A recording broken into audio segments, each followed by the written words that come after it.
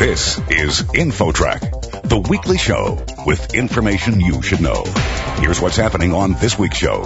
They're the most vulnerable ones in society, our children.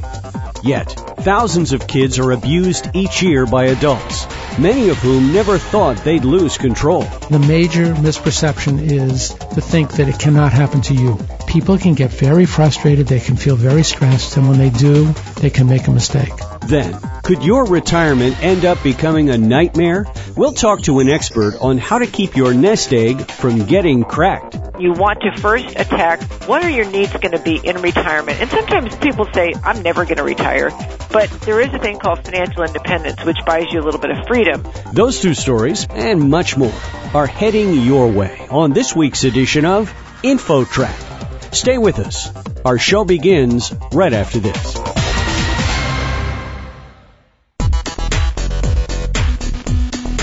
InfoTrack, the weekly show with information you should know. Here's your host, Chris Whitting. Children are vulnerable at any age. But a recent study found that when it comes to child abuse, the first year of life is the most dangerous of all.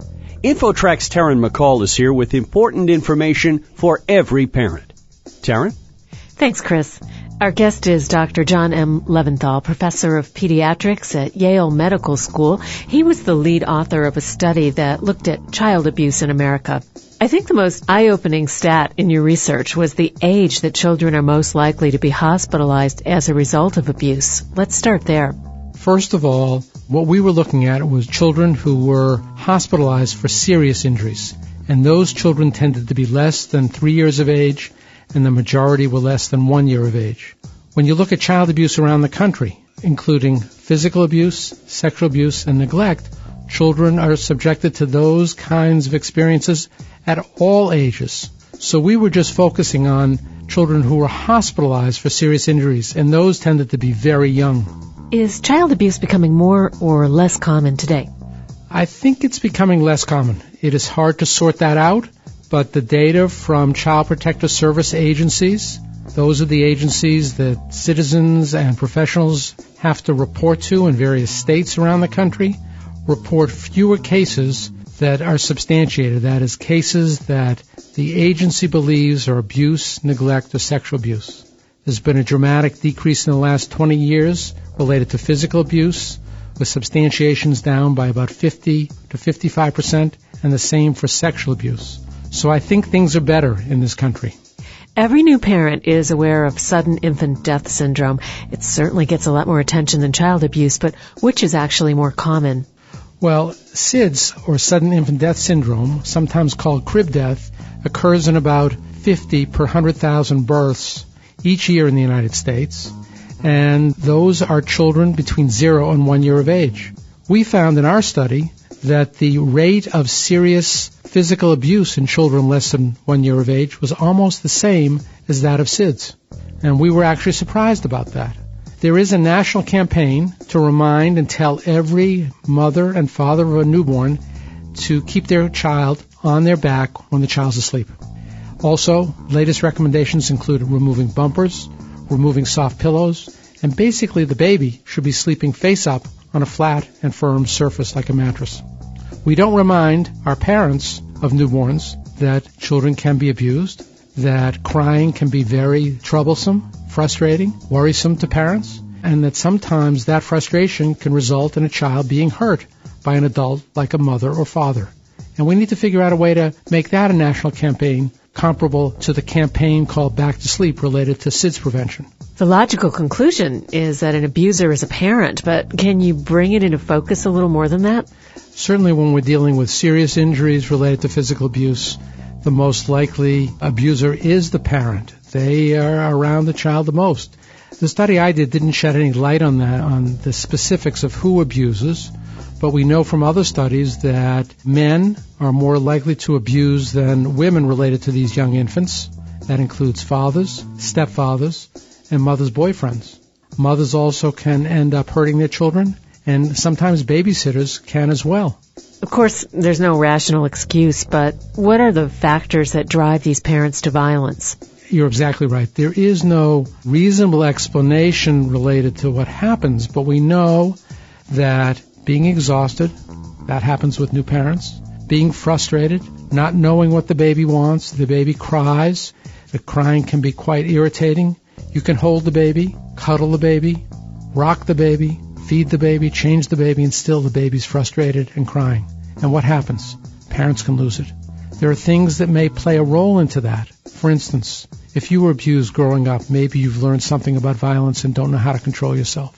If you're having problems with substance abuse, maybe that will play a role. If you're in a domestic violence relationship, maybe that will play a role. If you're stressed because you're impoverished, maybe that will play a role. So these factors can coalesce in a single parent and result in a child being injured. We know, though, that it can happen at any socioeconomic status, and it can happen to any parent. So I think it's important for parents to remember that if they are frustrated, if they are irritated with their baby, with their 2-year-old, with their 6-year-old, walk away. Don't hit, don't hurt, and certainly don't hurt in a serious way that can result in the child coming into the hospital. Is there one type of injury that's most common? In the children that we saw, the most common injury leading to a child being hospitalized was abusive head injury. So this is bleeding around the brain, in the brain, and it results in the child often becoming unconscious, needing respiratory support, and sometimes those children died. We also found in our study the second most common injury was children with fractures. Additionally, children might have abdominal injuries, that is the internal organs. They may have burns. They might have bruises. So those are the kind of injuries that children had. What else can be done to reduce the rate of child abuse in the U.S.? There are 3 strategies that are now in place in various communities around the country. One is home visiting, in which a new parent is asked whether they would like to participate in a home visiting program. These home visitors might be paraprofessionals who are trained, they might be nurses, and the paraprofessional nurse goes out on a weekly basis and provides advice on parenting. There's a parenting curriculum they use. They help with various stresses that the parents might be under and help both the mother and father be a more effective parent. And probably somewhere between 400,000 to 500,000 families are receiving those services in this country, in various communities around the country. Another effort is education. In North Carolina and Western Pennsylvania and in British Columbia, there are interventions going on where every mother and father of a newborn in the hospital is reminded that babies cry, it's common, it can be frustrating, and don't shake or hurt the baby. And those efforts are now being studied by investigators, pediatricians, and others to see if that education that's provided to mothers and fathers early on and then is repeated in the pediatric offices, maybe with community service announcements through the media, through billboards, can make a difference in these communities. And that's being studied and tracked over time. And we'll know more about that in the next year or so. And finally, I just want to say one other thing. There are communities that have actually taken on the resolve of figuring out ways to be more helpful to parents, starting at birth with the newborn and extending into the early school years. What can the community do in a more positive way to be helpful? Making parenting groups available short time, reminding parents that there are resources that they can go to if they're in trouble, and making it part of the fabric of the community that people are there to support parents as opposed to having parents feeling isolated, alone, frustrated, and ending up doing something that they regret. In the course of your research, what did you find is the most common misconception about child abuse? I would say the major misperception is to think that it cannot happen to you.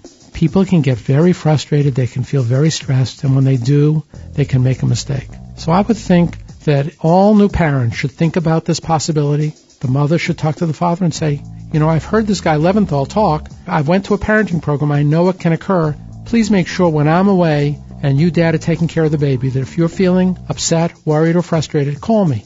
Don't lash out at our baby. Same thing to say to grandparents, same thing to say to babysitters. So if the community understands this, we'll do better by our children. Dr. John M. Leventhal, Professor of Pediatrics at Yale Medical School, thanks for joining us on InfoTrack. Thank you. And for InfoTrack, I'm Taryn McCall. Next, could your retirement become a living nightmare? How to keep your nest egg from getting cracked. Coming up. Don't go away. InfoTrack will be back right after this.